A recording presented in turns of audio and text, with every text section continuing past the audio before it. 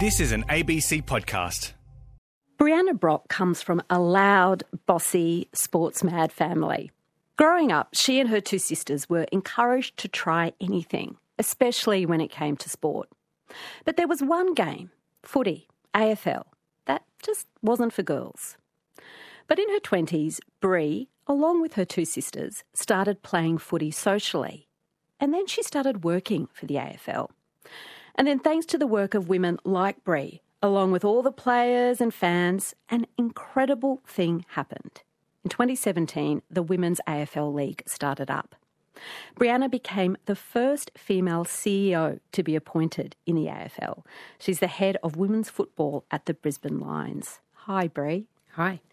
Who was the footy player in your family when you were growing up? Certainly my dad always played football his whole childhood and well into his adulthood. Took us around, country Victoria to different clubs that he played in, and then eventually up to the ACT where he played at the Ainslie Footy Club there. And that was part of his life. And my uncles and on both sides of my family always played football as country Victorians do. All the girls played netball and, big sporting family. But was foot, I think that was the first time I ever saw my dad cry, was when Collingwood won the 1990 premiership. And I remember him being on the phone to his family back in Australia. We were living in Greece at the time, and he was in his old Collingwood, knitted jumper, and he's crying on the phone. And we're thinking, God, I don't think I've ever seen Dad cry. So significant influence in our life for sure. When he would talk about his experiences playing footy as a young bloke, what was it that was so important to him? Why was it something that mattered so much?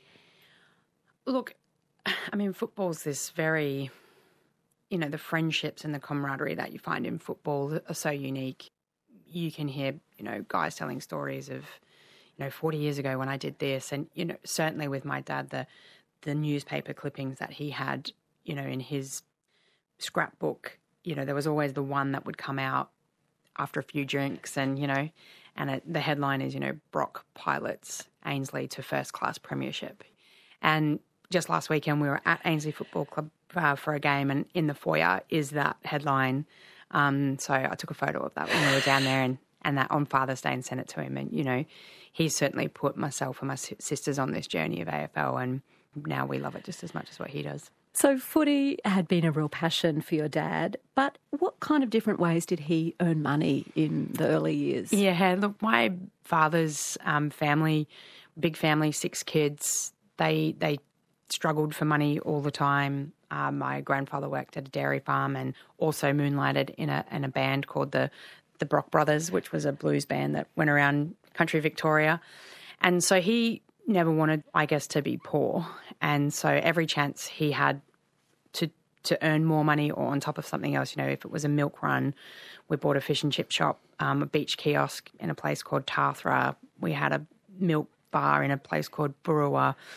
He bought apartments. He had always had these things going, and often my poor mum would get stuck being the one running these businesses while Dad went off to his full-time job. So there's always this kind of entrepreneurial energy around, what are we going to do next, or what are we going to do? And even now in retirement, he can't sit still and he's off doing things. So, what took your family overseas when you were just 3, Brianna?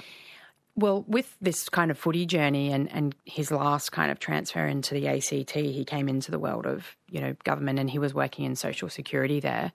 And in those days, there was a social security office in the embassy or in the High Commission in England. And, people were talking about this great lifestyle over there, and he thought, well, why not? Let's go. So my older sister would have been 5 and I was 3, and off we went on this posting to England, and that kind of set us on our way. And then every kind of 3.5 years, we'd be posted somewhere. You might come back for 6 months, a year, whatever it was. Next opportunity would come up, and off we'd go again. When you were there in London, this of course is long before the internet or streaming. How did the embassy keep these little Australian families connected with life back home?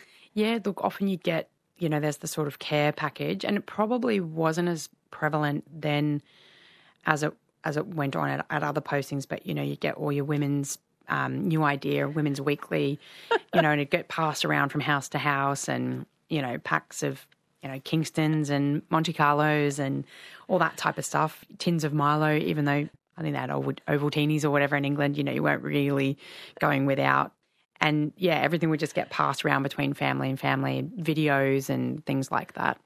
Moving so regularly with that role, what did it mean for your kind of dynamic as a family with you and your sisters and your mum and dad? Yeah, 100%. I mean, you'd get to a country and you only knew 3 other people. So we were quite close as a family and would often, both my parents were pretty good tennis players, so we all played tennis as well. And in, some countries there wasn't organised sport like there is for kids here. So, we'd find a tennis club, join the tennis club, those types of things. And made some really, particularly through Greece, made some really great friendships through meeting other Greek Australian families and those types of things. But, yeah, it meant we all spent a lot of time together. What would motivate your dad's choice about which postings to aim for or to accept? Yeah, I mean, I think if you think back to that kind of early 90s, interest rates here in Australia was something at like 17%. We had a house and he'd also bought 3 units, like a unit block up at the Sunshine Coast with a friend. And, they were in need of repair and, we were pretty much nearly bankrupt in Greece. So he was doing things like taking on special postings to go to, Nigeria. And those are really awful, very, very dangerous third world countries. Even though while we were in Greece, he'd go 3 months here, 3 months there just to try and earn more money so that we weren't going to go bankrupt, which sounds ridiculous when you're working for the government overseas. But I suppose the more dangerous or less privileged of a place you went, the more money you got paid. Given how important footy had been to him growing up and the fact that he had this bunch of brothers to play with, did you ever get the sense that he wished that you or one of your sisters was a boy that he could kick the footy with? We never ever growing up once ever felt that, never from either parent. Our parents never told us once we couldn't do something or we weren't allowed to do anything or you shouldn't do that because you're a girl or anything like that. I think my mum in particular, I remember when they were sending my older sister off to college in America because she'd got a scholarship, and mum just having her in this like vice-like grip, just saying, you can do anything, go and succeed. And I think that's partly because mum didn't get that opportunity. She was married very young, children very young, essentially a housewife, very competent, capable, business-running housewife. Not that she doesn't think of herself like that, but just that she really wanted to see her daughters go forward and not live the life that she was living. One of the places your dad accepted a posting to was Pakistan. What do you remember about arriving there, Brie?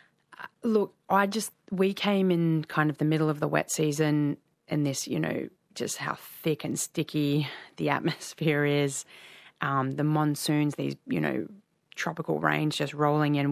We were living in Islamabad, which is at the foothills called the Margalas, which is the foothills of the Himalayas, and they're just these rolling green, jungles, and just, this storm would come and hit, and then, the sun would come out and everything was fresh and new and steaming hot. And, everyone then comes out and plays sport and the city comes alive because it's a bit cooler, but just so different to being anywhere else we'd ever been before. What kind of sport were the Brock family playing in Pakistan? Well, not many places for girls to play sport, but the compound or the High Commission there had tennis courts, so we played a lot of tennis, but the school that we went to was an international school, but it was an American school, so it's the first time we'd experienced an American system. Our other postings had all been British system. So that was totally, even the vocabulary that they used, I remember the first couple of weeks them saying, you need to go to the office and get a tardy note. And you're like, what? What are you talking about? Not knowing that was a late note. But we played everything that was on offer, soccer, volleyball, hockey, just anything that the school offered, because the school sport, here in Australia you might play the school next door. Well, there was no school next door. The next school was in another country. So if you're in the volleyball team, you got to go and do the volleyball tournament in Nepal or Sri Lanka or India. You were in the national team. We were like, well, we'll just go off and play those other international schools in another country. How bizarre. It must have been such an interestingly different culture to land in at 13 as an Anglo kid. What did you observe about the role that girls and women had in this society compared to what you experienced at home about that you can do anything attitude? It was sort of the first time, I think, because I'm the middle child, I'm always ripped off, right? I never get the new stuff. I always get the hand-me-downs, then I have to give my stuff off. The lament of the middle child I'm never always ends, does it? Fairness and justice is my mantra, right? So that I think that's what the main thing I started to notice was, that's not very fair, or why isn't I can do that, why can't you do that as a friend? Some people weren't allowed to sleep over at Westerners' houses. People had to wear particular clothes, all those sorts of very different, particularly being in a Muslim country, of just the place of the female in that society. And, obviously the further out of the cities you got, the worse it becomes. And just these huge kind of gaps in, people's education and or just access to things.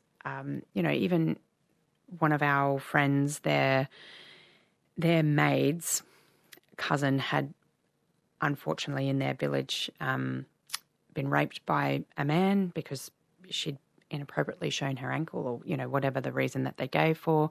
And, she had to marry this guy. And I remember being at our friend's house and everyone was in the kitchen crying about this poor cousin who was going to have to marry this guy. And I'm 13, 14 thinking, I don't get it.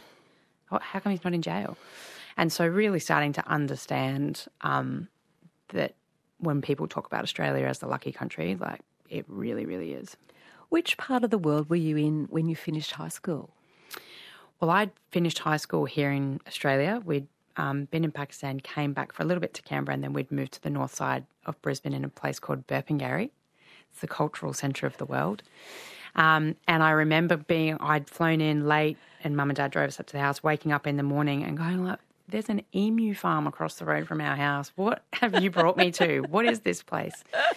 So I went to a high school called Dakabin on the north side and had picked that school because it was a very good volleyball school. It was white Australia. There was 2 East Timorese kids at our school and that was it. I'm guessing also there weren't too many AFL fans at Burpengary back in the day. No. Well, I don't think I was really that into it when we'd come back. I'd never been to a live game at that stage. And then the Brisbane Lions became a fixture of Brisbane and moved to the Gabba. And I remember my uncle and aunt were up from Victoria and took us to a game, and that was my first game. So I probably was about 18 and was like, wow, that was fun. Let's do that again. And then that became a regular family kind of activity of going off to the footy. And that was it. We became a bit crazy about football. Your first role in sport, though, wasn't in football. It was tennis coaching, which you started doing once you enrolled in uni. What was that experience like? Well, I really loved coaching kids. I hadn't really done anything like that before. And, I was in high school when I just started working on a Saturday morning, helping the local tennis coach out, doing little games with the kids. And then when I finished high school, another guy that I knew said, look, I'm starting up this business. I need someone to help me out. Can you just come and do some hours? Yep, which was fine. And then went to my first year of uni thinking, I'm going to be a diplomat. So doing ridiculously impractical subjects that give you no life skills at all, and just couldn't quite work out how I was going to support myself and live and do this job and go to uni. And in the end decided I actually loved the coaching way more than I was interested in what I was doing at uni. So deferred uni and took on this kind of coaching career for about 10 years. What about the difference between the way male coaches and female coaches were treated? Yeah, it was, I had an interesting experience there where it had been just myself and this other guy for 5-6 years. And him and his family, beautiful family. And they were, young couple, starting their business, living their dreams, working extremely hard and crazy hours. And then as the business was growing, had to take on different people and offer different services. So, yeah, we had a couple of guys in there who were probably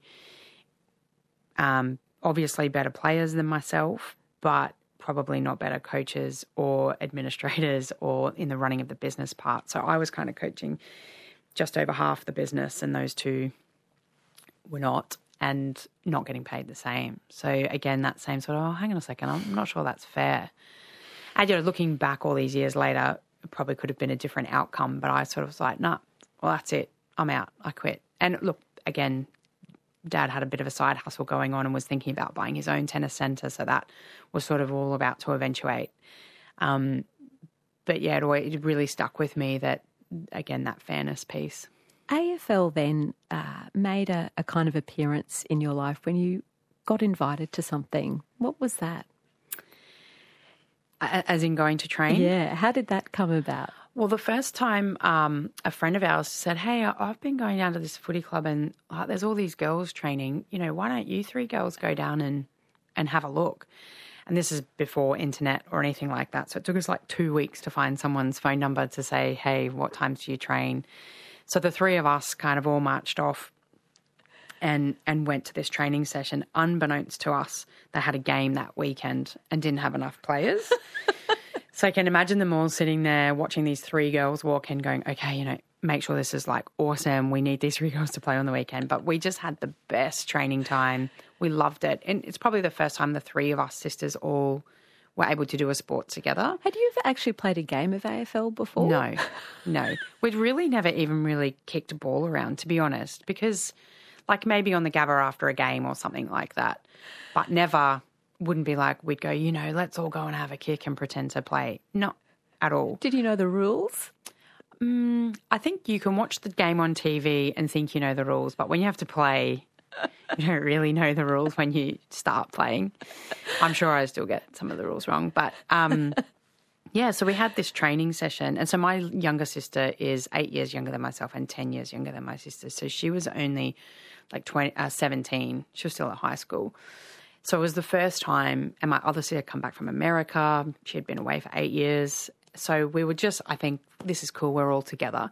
But we went and did this training session, then we all got back in the car and we just like sat there for a second, total silence, like, man, that was so good. Loved it. And that was it. We were sort of hooked by What did you love? You'd played so many sports. Why did you love this? I think the group who were there obviously made us feel so welcome. And it's kind of a footy thing, I guess. You got to know people's names quickly.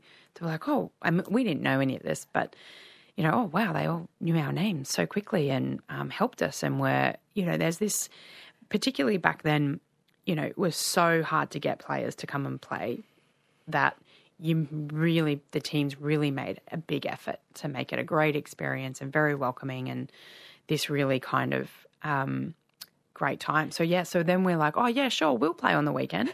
We didn't even know the rules. And, the first 1 second of the game, the umpire balled the ball up and the team we were playing, that ruckman eventually played in the AFLW. Her name's Asta O'Connor. Very tough, hard ruck woman. She knew the rules. And she just smashed into our ruck, like put her knee right in her ribs, and it ended up being a broken rib. We didn't know that at the time. Then the second one, they went in together and smashed heads, and our ruck's face was like a cricket ball. And our mum is on the sideline going, get off the field, you girls, get off, that's it. And I'm looking at mum going, what is she talking about? And turn around, and the ball came straight to me. I didn't have to move, just landed straight in my arms, and I turned around and kicked a goal. And I was like, that's it. I love this game. And that was us. All these years later, my older sister's still playing. She's 44 and still giving it a go. My younger sister's about to come back and start playing again as well. So fantastic. How could tennis compete with that? No, not at all. What were the facilities like in the division you were playing in? Well, at the club we started at, in fairness, the facilities were same for everybody, men and women, but probably really not appropriate for not just a group of women, but a group of young women as well. We had some teenagers playing in the team at the time. It's one toilet, never had a light globe in it, was always blown. The back door was a roller door. So, once the door was open, everybody can see in. So we used to have to put a tarp on there. you know, and it's on sort of a floodplain where we used to play. So there's always cane toads in there. It was always dirty and, you know, just not a great environment, or a very clean environment, I should say. When you would would you complain about this to the league? Was there anyone that would listen to the reality of what those conditions were like? Well, not really, because like I said, the men's team had the same conditions, but and it's not right to say that men just get on with it and accept it. I'm sure they'd all like a nice room as well. That's just not something that you put time and energy into, I suppose. So that was definitely one of the things that was hampering the growth of girls' footy facility-wise, because even at halftime you're trying to get 18 to 20 girls to go to the bathroom with one toilet. You know, it's just a logistical issue. So, you know, girls have to run up into the bar in the clubhouse and just things like that. Just, you think, oh, this doesn't really work. Footy started as this bit of fun for you and your sisters. How did you start working with the AFL? I'd a lot of happy accidents, I suppose. We'd moved to another club, and as part of being at that club, we weren't really generating much income. People don't come to watch our games, so people weren't in the bar and eating food over the canteen. So we'd sort of made a deal with the club to say, all right, well, we'll run all the Auskick clinics so that no one else at the club has to do it, but we'll run it all, and that's sort of, the way we'll pay our way.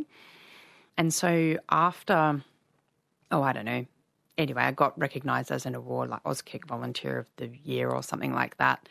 And then because we were playing in the women's part as well, and the league had a specific female employee, she was starting to see that, not that we were making noises, but we're saying like, well, can we do the draw like this? And can we change this would be better for teams with low numbers. And she started taking me along to some meetings and took me to Victoria once to a women's football meeting.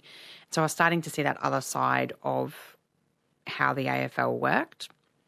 And then eventually we ended up moving to the Northern Territory, and then that's when I started working for the AFL full-time. And what was that like? I mean, how seriously was AFL taken in the communities you were working with in the Northern Territory? Oh, it's religion up there. You can't get that. I mean, when I first got appointed, again, unbeknownst to me, I was the first female regional manager. I was in charge of Darwin, so the hub of where all the football happens. And they'd sort of said, well, we really want you to kind of kickstart our women's football and just kind of see what you can do. But all of the kind of women's teams and people who were heavily involved in women's footy were like, oh, what's this girl know from Queensland? She doesn't know NT footy and da-da-da-da-da. And then I'd meet them and be like, well, what about this? And how's all this happening? And had the same challenges in Queensland that they were having. And then, I was able to quickly win them over, and we were able to make a pretty decent change in women's footy there quickly. Well, back then when, girls were playing and women were playing socially and loving the game, but what was happening when those girls who were into it at, 8, 9, 10, when they were hitting 12 or 13? Yeah, just no opportunities for them. So legally you can't play mixed football from the age of 14 onwards. So you could continue playing with boys if you had the guts to. You've got to boys grow exponentially from sort of 12 onwards, and females don't grow in the same kind of rates that boys do. So you could see some girls just being towered by these huge kids, and it's full contact. So, on one hand, we're telling boys, please treat women with respect and don't hit them. And then we'll go, but on the footy field, just tackle them, give it to us. So that was starting to become a bit of an issue. And so it's, well, we've just got to be able to provide a pathway for those girls in between. And that's when we started under 15s leagues, under 17s leagues that could then lead into the senior pathway. Back then, Brie, was the thinking, or was your thinking, look, it's only a matter of time before we get our own league? No way. I never, ever thought that. Even in all the meetings that we would have, there was a particular lady, Jan Cooper, who was the kind of head of all the women's football people. Sometimes she would say that as like this pie in the sky thing. And I reckon we'd all like look at each other and go, as if that's ever going to happen. We are so far away from that happening. And, Jan Cooper's a huge, huge reason as to why the AFLW is where it is. She just never gave up on that and was dogged in her approach on that. Why did it seem so impossible to you? Well, I suppose because, you know, when you know what's behind the curtain, you know how much money is being invested in it, you know how serious people are or aren't taking it. The interest was pretty low from the majority of the AFL as a piece of the business. And, you know, we were flat out trying to get investment into just grassroots footy. How on earth were we ever going to produce enough talent to have a professional league? So how did that change? Well, we had a change in CEO, and Gillon McLachlan, one of the very first emails that he sent out as his, you know, hi, I'm Gil, was female footy is on the agenda and we're going to make a big difference. And particularly in Queensland, we had a CEO at the time called Michael Conlon, who was a very competitive guy. And when I was working for him, I said, well, do you want to be number one for girls footy or not? And of course, he wants to be number one. So convinced him to invest more money into it and give me a bigger budget. Like the budget that I inherited at the time was $25,000 to run every program across Queensland. So that would have been about $2,500 per like country region, which is not a lot. So he was a huge part of where we've gotten to in terms of investment.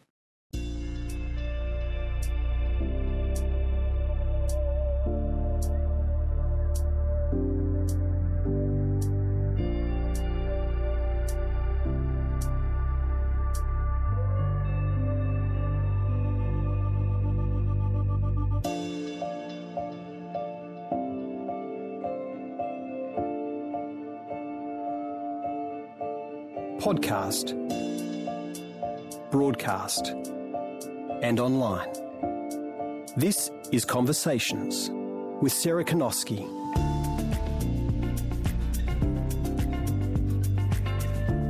Find out more about the Conversations podcast. Just head to abc.net.au/conversations. So, Brianna, there's this decision on high in the AFL that there's going to be the start of a women's league.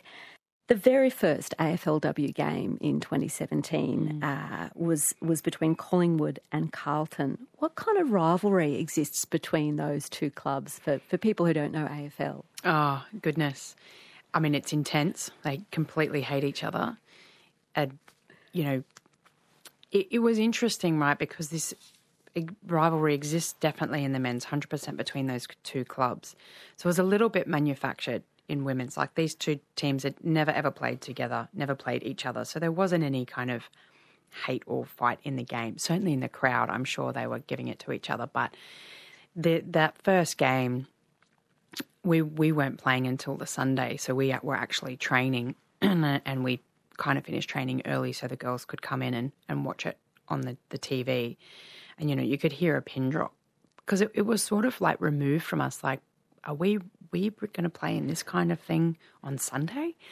And for people like me who'd kind of been fighting the fight for a long time, and so many people in that crowd who'd never had the opportunity to play football, who'd always been, you know, put into the spectator category, there were women bawling their heads off, you know, when that game started and the whole build up to it, and it's just such a brilliant day and such a great piece of our history. So it ended up being this enormous success, but I guess no one really knew in the lead up how it was going to go, what kind of interest there'd be. I mean, originally, where was that game scheduled to be played? Well, it was originally, I think, at Victoria Park, I think, and then people were starting to get an inkling, it might be a bit more than just that. We'll put it on an icon. Never in a million years thinking it would be... And this is Carlton's home ground, Icon. That would be, you know, 25,000 people and a lockout. You had to shut the gates. But in those days, it was free entry. So, you know, from a logistics point of view, from the part of the job that I do, how many drinks are you buying? How many hot dogs? Like, how many toilets do you need for an imagined crowd? So I can only guess what that, you know, the back of house looked like for that game. I'm sure there was not enough food, not enough water, not enough toilets. No one expected any of that. But that was the life of us for probably 3 or 4 seasons until they made it ticketed. Do you think there were any of those true believers who were always thinking there was an appetite for a women's game who thought, oh yeah, this is what we thought would happen? Or was it a surprise to everyone, the amount of support and interest that there was for that? I think not the amount of support, but the intense support, and that this emotion that came out of people. Just so many people, you know, I meet go, God, you know, I wish I had had this. Even me, you know, I wish this was a thing when I had started playing. Probably would never have been good enough to do it, but you would have liked the chance, you know. So I think people who've been in, you know, told, no, sorry, you have to stop playing now. Erin Phillips is a great example of that. She's a champion of our game. We lost her all those years to basketball because she had no opportunity as a 13-year-old. So, you know, there's this great kind of, not reckoning, but, you know, all those people who missed out are just so proud of what the league has become. Your sisters made it to the game there Yes. on that first game. What did they tell you about it? Yeah, my sisters were just, you know, same thing. They've been on this journey with me as well, and they certainly didn't think it would be that busy. And they had my niece who was only about 5 at the time, so they just thought, oh, we'll go early, you know, and thank goodness that they did, because they would have been locked out. But they just, the sound, the atmosphere, and the way everybody was, you know, almost all hugging each other in the crowd, and there was just no animosity or any of the kinds of tribalism that you feel sometimes in a men's game. That this was just the most beautiful, wonderful thing that had happened.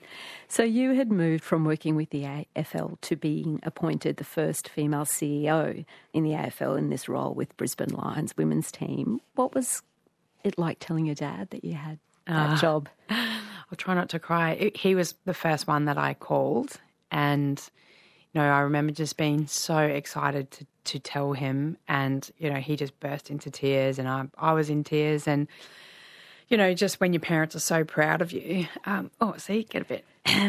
It was lovely. So the emotion is there. You're getting a lot of love and support from your family, but you had to make a team out of nothing. Yeah. How did you start? Where did you find players? Yeah.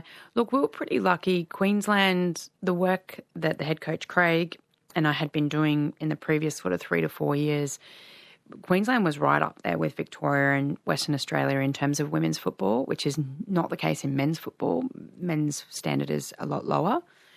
So we knew at a state level we're quite competitive, and we'd had a few of these sort of lead-in games where we'd played as the fake Brisbane Lions a couple of years earlier against Melbourne and Western Bulldogs in those sort of exhibition games, and we'd sort of started to frame, okay, who might be at the level.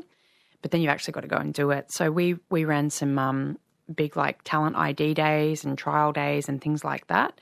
But ultimately it was sort of our state team plus some ring-ins that we got from interstate and some few other diamonds in the rough that we found. And is the game that the women AFL play exactly the same as the men's? It's slightly different. We have 2 less people on the field. And that was, we had never played those sorts of numbers before, but there was a consensus that they wanted to make the game more open and less stoppages, which is kind of generally what happens in a lot of women's games. And to open the scoring and make it more free-flowing, we'll take 2 people off the field.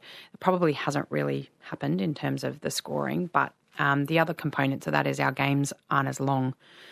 So we're playing in the summer, in the middle of summer, January, February, March, and you know, from a heat stroke point of view, you can't expose people to longer than 18 minutes of exertion in heat. So the quarters are only 15 minutes long. You know, men's is 20 plus time on, which can end up being half an hour at times. So we play half the time of men's. Is it as rough? Totally. Yeah, absolutely. I mean, that's one of the things that surprises most people who come and watch a women's game for the first time, is just that it's as combative as a men's game. They're certainly taking no prisoners. So back in 2017, the very first Lions game was against the Melbourne Demons. What did the press think were the chances of a Queensland team beating the Victorians at their own game? No, well, certainly low. We definitely, I mean, who knew, right? No one knew what the teams were going to be like, but certainly there was a view formed that Melbourne and the Western Bulldogs would be right up there because they'd had these teams in these exhibition games, even though they didn't really end up having the same players, and that the interstate clubs wouldn't be much chop. And we sort of took that on board as a bit of a chip on our shoulder, and that chip has certainly stayed on our shoulder.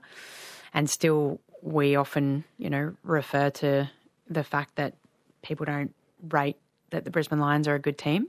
I think that perception's probably changed this year. But that's certainly that game.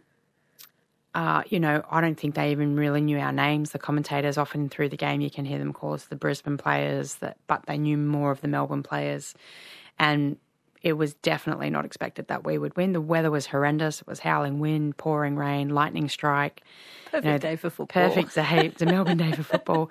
But we just found a way and won that game, and, it was tremendous. And how did the Lions do that first season? Well, we were undefeated, got all the way to a grand final, and sadly lost the grand final by one straight kick. Well, you did win the premiership last year, which must have made up for some of that. Tell me about that day. Oh, gosh. Well, it was our third grand final that we'd gotten to, and I suppose you've had a few practices, and the team at the time, COVID had just kind of happened. We'd had a really good pre-season altogether. We were in a fortunate position where Queensland wasn't as affected as Victoria. And the girls were just in this frame of mind of just work harder, be stronger, do anything you can do. Like, they were really right in this zone that we'd never really seen before. And I think it was part personnel. The group had been together for a season before. We'd had some stability, and they were really ready to show what they could do. And it was a very easy year, if that makes sense. There was no dramas in the team. There was kind of no big issues that hampered us. Everybody was on the train and we're heading in that direction. And on that morning, it almost felt like Christmas morning. Breakfast, everybody was just this excitement. And, it's like being on summer camp. It's the best holiday you've ever been on, and great weather. Everything just happened. Even when something went wrong, it went for the better.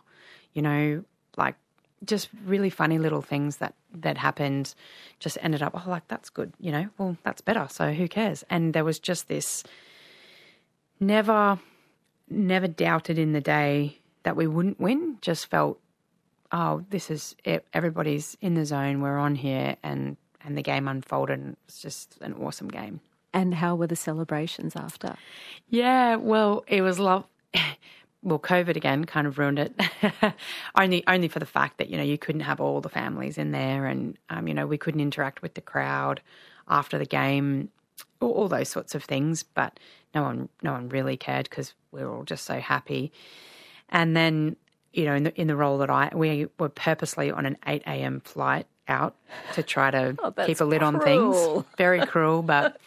as I said, we've had a few practices in grand finals before, so there's little things you do to make sure people have a good time, but make sure everyone's safe. Anyone miss the flight? No one missed the flight.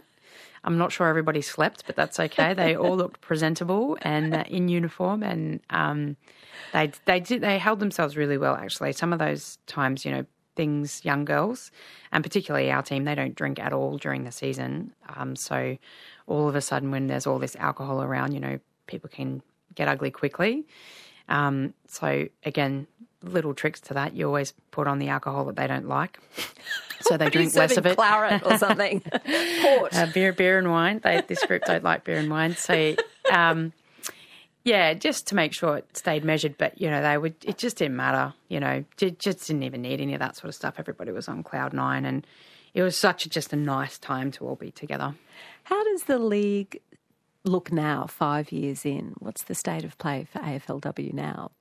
Well, this current season, so this is very strange in any sport where we're playing 2 seasons in one calendar year, and that's part of a shift to bring our season into August and try and capitalise off the engaged football audience. So that's quite different, and so with that we've introduced another 4 teams. So expansion has been rapid for us, but we are now an 18-team competition. We employ 520 female athletes, contracted players, with a minimum pay of about $40,000. So we are, an incredible jewel in the crown of women's sport in what we're able to do. Are the women playing AFL able to commit all their time to the sport, or are a lot of those athletes also having to run other jobs as they have in the past? Yeah, look, many are still working other jobs, depending where they are in their working life. If they're at uni, they're able to just concentrate on uni and footy. The pay is enough to not have to have a third job on top of that. That's not been always the case. In between these 2 seasons in 1 year, the girls got a 94% pay rise, which is incredible. 94%? Yeah, 94%. So, some of our younger players who are 18, 19, living at home, going to uni, they're like, this is easy street. We've got 2 girls who are in high school. So they certainly don't need to work at Zambreros anymore. But what it has done is we've seen the stress levels really come right down. And for those people who want to concentrate just on footy, they're earning enough money to do that and dedicate themselves to that. So we're seeing a lot less people emotionally fatigued, physically fatigued by juggling all those balls. I'm guessing there's still no comparison with what male AFL players are paid?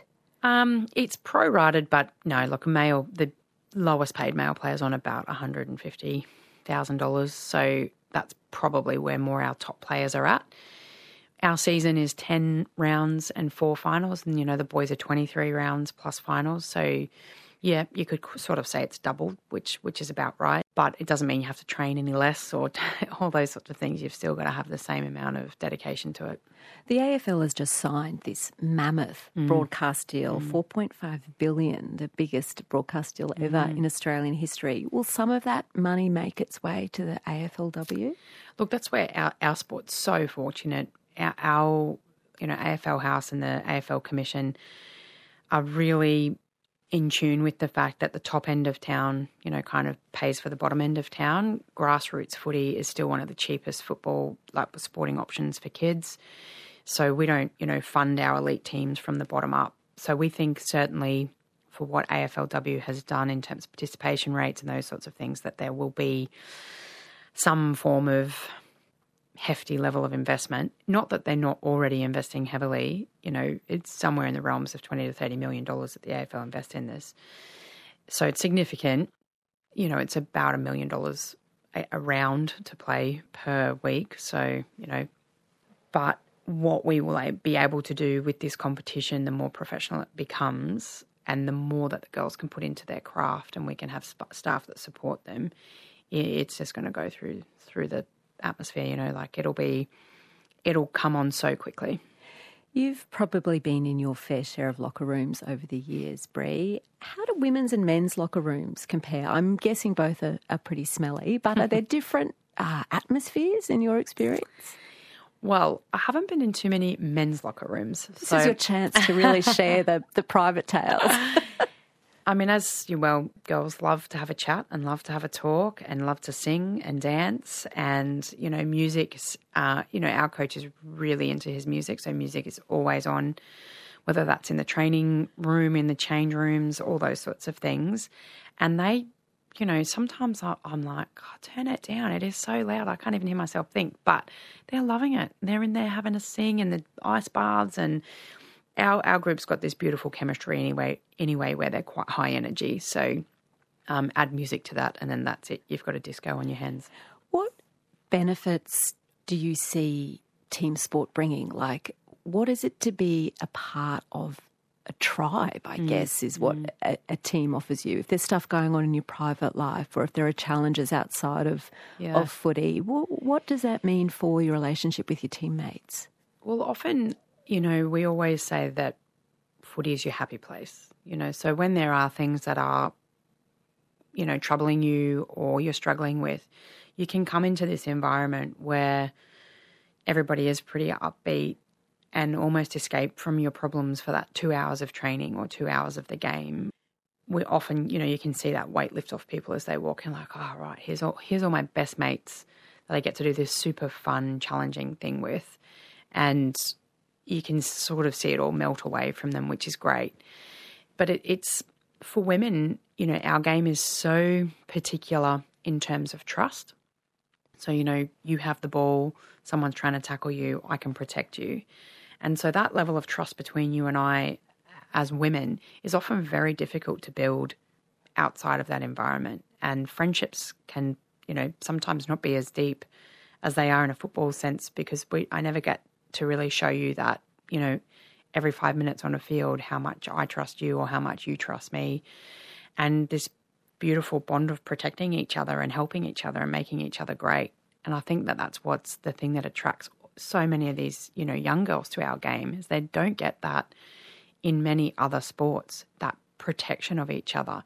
And also that, you can be demanding and you've got to be loud and scream for the ball and get on the ground and get dirty and muddy and all of that's okay. And that's what you're supposed to do as a girl in this team. I don't know in what other environment in life women get to do that. Not everyone has embraced the new league, Brie. I was remembering when that amazing photo of Carlton player Taylor Harris kicking a goal was posted on social media. Explain that and the fallout from that, and what you make of that lingering misogyny about women playing footy. It's probably not even just playing footy. I mean, I think that attitude exists towards women in any field. You look at any successful woman is probably getting a lot of that. I think the thing with the Taylor photo was just how horrific it was. Some of the comments to her were so violent and so just really distressing in a way. And she handled herself so well for a very young girl and really made a point of, not letting people get away with that. And that was the start of, I think, a really big shift in the way people see social media and the way that channels who let people speak like that just let it sit there. Like, delete that. Don't give people that air. So it's two parts. Yes, there's one part of not thinking that AFLW is any good, but I think there's still this greater, movement around attitudes towards women that needs to be more addressed. I remember her saying about that photo, which is her, leaping off the ground, doing this amazing high kick, saying, "This is a photo of me at work." Absolutely. And that's sort of the end of the story, really. And, again, a lot of those, that's probably, she burst onto the scene a little bit, but anybody in women's football knows who Taylor Harris is and knows the way she kicks. And there's been a billion photos of her like that. It was just that particular photo ended up being, on Channel 7's Twitter. And so it opened up this audience that had possibly never even seen who she was or what she has done, and that, she's got this magnificent kicking technique that had been on a billion other posters and other things that, she'd been used as a bit of a promoter of the game. And, it's her job. And, it was, she did a fantastic job with the way she handled it. AFL's often been a lightning rod for race and discussions about race in this country too. Tell me about the new Guernsey or jumper that the Lions player Courtney Hodder has designed. It's our third Indigenous round. So in previous years we haven't had any themed rounds, and we've had an Indigenous player in our team each year design one. So Courtney's the third. And this jumper, we were we're moving to a new facility and just started talking to her about doing the design that, mind you, she had to do in 3 days because the season got moved. So everything around uniforms. And she was in isolation or COVID isolation. Yes, yeah, they were all holed up in a hotel because we had to take them out of their homes because their families had had COVID and stick them in these hotels. And so she sat up in her room for 3 days designing this. And it's just this great story of us, and particularly the three girls, putting their roots down as the baobab trees on the front at our new home in Springfield, which is, we haven't had a home yet. So we're really looking forward to getting out there and getting on this journey as one united club finally. You've got a son, Brie, and your partner also works in AFL. Does he have any choices, your son, about what sport he'd be playing? Oh, he's definitely not allowed to play cricket. Just takes up too much time. But he started playing basketball this year as well. So we've been juggling basketball and AFL. But yeah, certainly he's very heavily influenced to play AFL. He can't escape it, really. So, sort of if you can't beat them, join them. And, What's he his loves experience been in footy as a young boy? He will never know how lucky he's been. He gets to hang out in the change rooms with, all the men's players, all the women's players. He sees them all the time. They'll have a kick with him. They talk to him. He won't realise until he's a lot older the experience of life that he's had. All the games he gets to go to, he gets to sit in VIP, which he thinks is just the best. And, he'll say, now, so we're going VIP? You go, and, if you have to slum it, I don't want to go then, if you have to go somewhere else. Does he see much distinction between the female players or the female games and the male players and the male games? How's he hold that, this new generation? Yeah, no, I don't think so. He watches both games as intently. He criticises everything just as intently. He knows all the stats. He knows who's who. I honestly, probably by the time he's about 15, he could be my list manager. Who should be doing what we should get next. And he's as equally into it with the boys. But I think he's a lot closer in ways to the girls program because, sometimes he has to come to work with me and he has to sit in meetings with me and sit in my office and those types of things.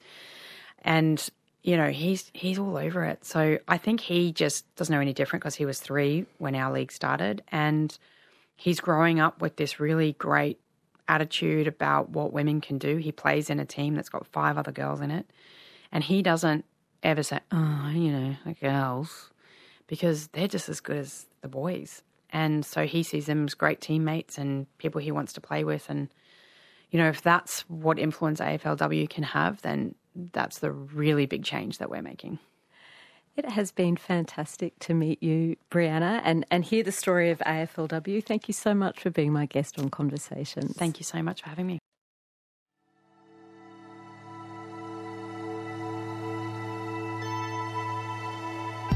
You've been listening to a podcast of Conversations with Sarah Kanoski. For more Conversations interviews, head to the website abc.net.au/conversations.